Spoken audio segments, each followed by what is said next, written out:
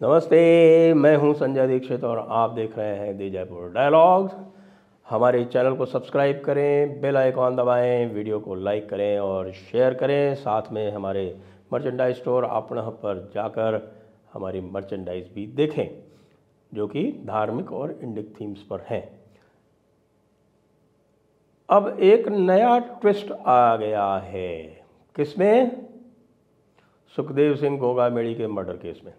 जी हाँ, पहले इसकी जिम्मेदारी आपको पता है कि रोहित गोदारा ने ली थी। अब उसका एक और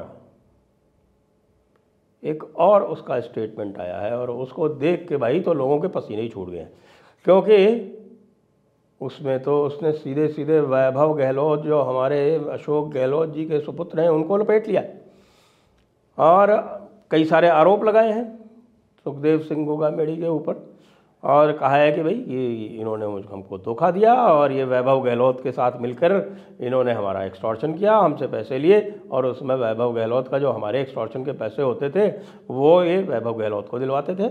इस तरह की बात आई है भाई, आप सोच सकते हैं। अब तो मामला जो है पॉलिटिकली और भी हीटअप होने वाला है, ऐसा मुझे लग रहा है। क्यों? क्योंकि मुख्यमंत्री अभी भी मुख्यमंत्री हैं। आज की डेट में अशोक गहलोत जी कार्यकारी मुख्यमंत्री हैं और सुखदेव सिंह गोगामेड़ी की जब हत्या हुई है उस समय कांग्रेस के अशोक गहलोत जी ही मुख्यमंत्री थे। अभी तक बीजेपी की सरकार ने यहाँ पर ज्वाइन नहीं किया है और ऐसे में सीधे सीधे मुख्यमंत्री के बेटे का नाम आ जाना तो भाई गजब ही है। अब इसको कैसे संभालेंगे हमारे अशोक गहलोत जी और उसको कैसे संभालेगी कांग्रेस पार्टी, ये तो देखने वाली बात है। क्योंकि ये मामला केवल यहाँ तक नहीं रहेगा, ये मामला देशव्यापी होगा।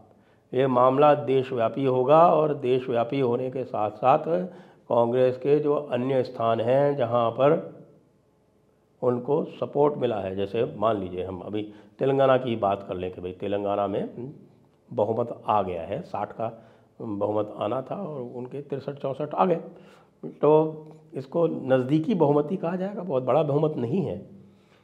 लेकिन जब ये इस तरह का हत्याकांड गूंजेगा, साथ में इस तरह की बातें गूंजेंगी, जब कहा जाएगा कि हमारे जो तेलंगाना के जो नए चीफ मिनिस्टर हैं वो कुर्मियों को कह रहे हैं कि साहब की वो तो लेसर डीएनए है, तेलंगाना का डीएनए बेहतर है, और बाकी जो है ये बोलते हैं हमारे कांग्रेस वाले कि साहब की साउथ वाले जो हैं वो अधिक लिटरेट हैं, वो अधिक सेक्युलर हैं, वो अधिक हर चीज़ में बेटर हैं। भाई क्या बात करते हो?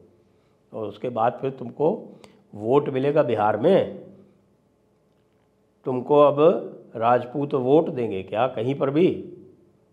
जब पूरा का पूरा ये खुलासा आ गया कि भाई मामला जो था वो पूरा का पूरा मिक्स्ड अप था, जिसमें कि आपके कांग्रेस के राजकुमार शामिल थे, तो फिर क्या होगा? मामला बहुत संगीन हो चुका है।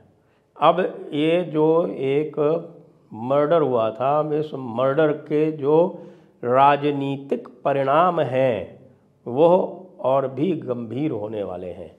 तो हम बात कर रहे हैं आज कि इसके राजनीतिक परिणाम क्या होने वाले हैं। राजनीतिक परिणाम होने वाले हैं, सबसे पहले तो पूरी की पूरी जो राजपूत कम्युनिटी है देश की, जो निश्चित रूप से प्रभाव रखती है, कम से कम हर प्रदेश में रखती है। लोग ये सोचते हों कि दक्षिण भारत में नहीं रखती, तो ऐसा नहीं है, वहाँ भी रखती।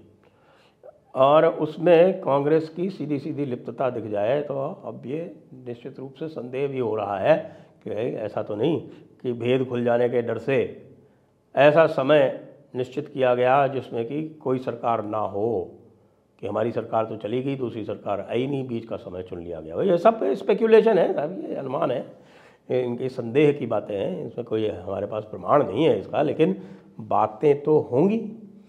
जब कहीं आग है तो धुआं तो निकलेगा ना, और वो जो धुआं है वो बहुत गहरा काला निकल रहा है। अब दूसरे कार्य भी हो रहे, दूसरे कार्य हो रहे हैं कि आप देखें कि दक्षिण भारत की बात करती रहती है कांग्रेस, और दक्षिण भारत के हवाले से ये कहती रहती है कि साहब के बहुत हमने जोरदार काम किया, लेकिन हुआ ये है, सही पूछा जाए तो, कि दक्षिण भारत में सबसे ज़्यादा गेन तो भारतीय जनता पार्टी ने किया, तेलंगाना में कम से कम, और कर्नाटक में भी किया, कि कर्नाटक में भी उन्होंने 38% वोट जो है उनके आज तक के हाईएस्ट एवर हैं। तेलंगाना में भी इनके विधानसभा में जो 14% वोट लाए वो आज तक के हाईएस्ट एवर हैं। तो फिर ये जो बातें करते रहते हैं कि साहब कि हमने तो पूरी तरह से दक्षिण भारत से भारतीय जनता पार्टी मुक्त कर दिया, तो ये तो खामख्याली की बात है।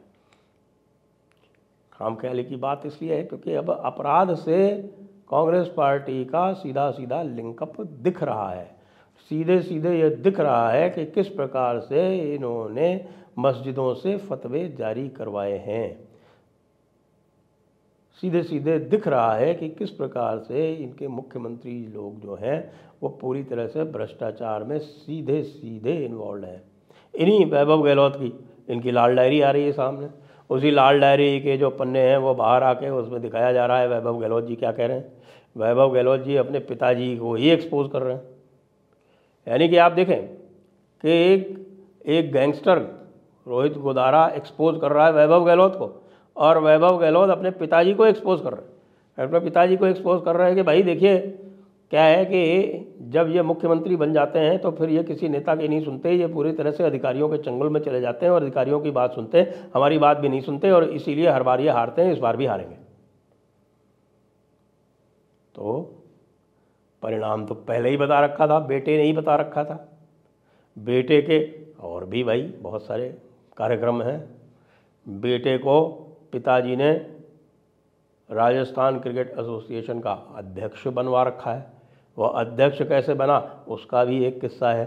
आप यदि बेटे को पूछ लें कि भाई बताओ ज़रा क्रिकेट में बैट कैसे पकड़ा जाता है, तो बेटे को नहीं पता होगा।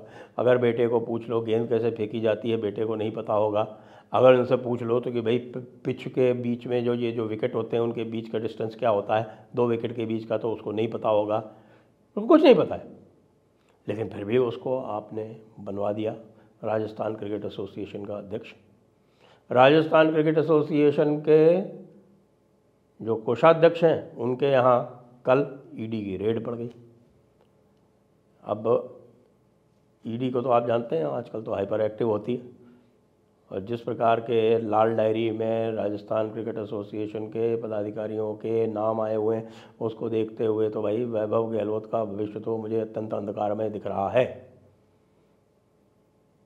वैभव गहलोत का यदि भविष्य अंधकार में है, गैंगस्टर्स उनका नाम ले रहे हैं, लाल डायरी में उनका नाम आ रहा है, तो भाई कांग्रेस के जो राजकुमार हैं वो कैसे आरोपों से अपने आप को बचाएंगे। क्योंकि ये भी कहते हैं कि भाई ये सारे लोग भ्रष्टाचार इसलिए करते हैं क्योंकि उनको उगाही देनी पड़ती है 10 जनपद को, ऐसा कहा जाता है। क्योंकि भाई ये तो सुस्पष्ट है कि ना तो सोनिया गांधी कोई काम करती है ना राहुल गांधी कोई काम करते हैं, लेकिन ये भी सुस्पष्ट है कि भाई वो फर्स्ट क्लास में और बिज़नेस क्लास में ही ट्रैवल करते हैं, जहाँ भी जाते हैं। बैंकॉक जाते ही रहते हैं वो, और यूरोप जाते ही रहते हैं वो, अमेरिका जाते ही रहते हैं वो। तो भाई इसका खर्चा कहाँ से आता है? और प्राइवेट विजिट पर जाते रहते हैं। ऐसा भी नहीं क्योंकि भाई पार्टी के लिए कोई काम करने जा रहे हो, कभी कभी पार्टी के लिए काम करने जाते हैं, लेकिन अधिकतर समय तो वो मौज मस्ती करने जाते हैं। वो मौज मस्ती करने का पैसा कहाँ से आता है? विदेशी पत्रिकाएं हैं वो कहती हैं कि साहब की सोनिया गांधी जो है वो पूरे विश्व की जो सबसे धनाढ्य महिलाएं हैं उनमें से हैं। भाई ये पैसा कहाँ से आया? तो इसलिए जो कुछ भी हमारे कांग्रेसी भाई जो है ना वो कर रहे हैं, उनको फिर सोचना पड़ेगा। ये मामला इस तरह से आराम से सेटल होने वाला है नहीं। तरह तरह के किस्से कहानियों में फंसते जा रहे हैं। इसलिए मैं तो हमारे अशोक गहलोत जी को यही एडवाइस करूंगा कि भाई साहब ये आपका राजस्थान में ये भाई बहन वाला कार्यक्रम बंद करें। आपके स्वयं के इतने सारे पेंच हैं, आपके इतने सारे झोल हैं, आप इनको संभालते संभालते थक जाओगे। अगर लोग पीछे पड़ गए तो वो क्यों कर रहे हो आप इस तरह से? अरे भाई बहन जी को अपना हिसाब किताब संभालने दो, भारतीय जनता पार्टी में उनका काम चलता रहेगा। आप लोगों का वैसे भी कुछ नहीं होना, 25 की 25 सीटें फिर भी राजस्थान में हारनी है आपको। अब ये गोगा मेडी वाले कांड में आपको क्लियर बोलना चाहिए कि भाई क्यों ऐसा क्यों हुआ कि जब आपके पास पंजाब पुलिस से सीधी सीधी सूचना आ गई थी, उसके बाद भी आपने कुछ नहीं किया, कोई किसी प्रकार की कोई सिक्योरिटी एडवाइस भी नहीं दी। अरे भाई कुछ नहीं होता तो एक DFMD लगवा देते, डोर फ्रेम मेटल डिटेक्टर, उससे भी काफ़ी सुविधा हो जाती, लेकिन नहीं, कुछ भी नहीं किया। खैर कोई बात नहीं। तो अब हमारे वैभव गहलोत जी जो हैं वो पूरे नेपथ्य में और पूरे सामने अब वो गूंज रहे हैं, उनकी अब वाहवाही हो रही है। वैसे तो वो पॉलिटिकली तो कुछ ना कर पाए, लेकिन हाँ नाम तो हो ही गया। जय हिंद, जय भारत, वंदे मातरम।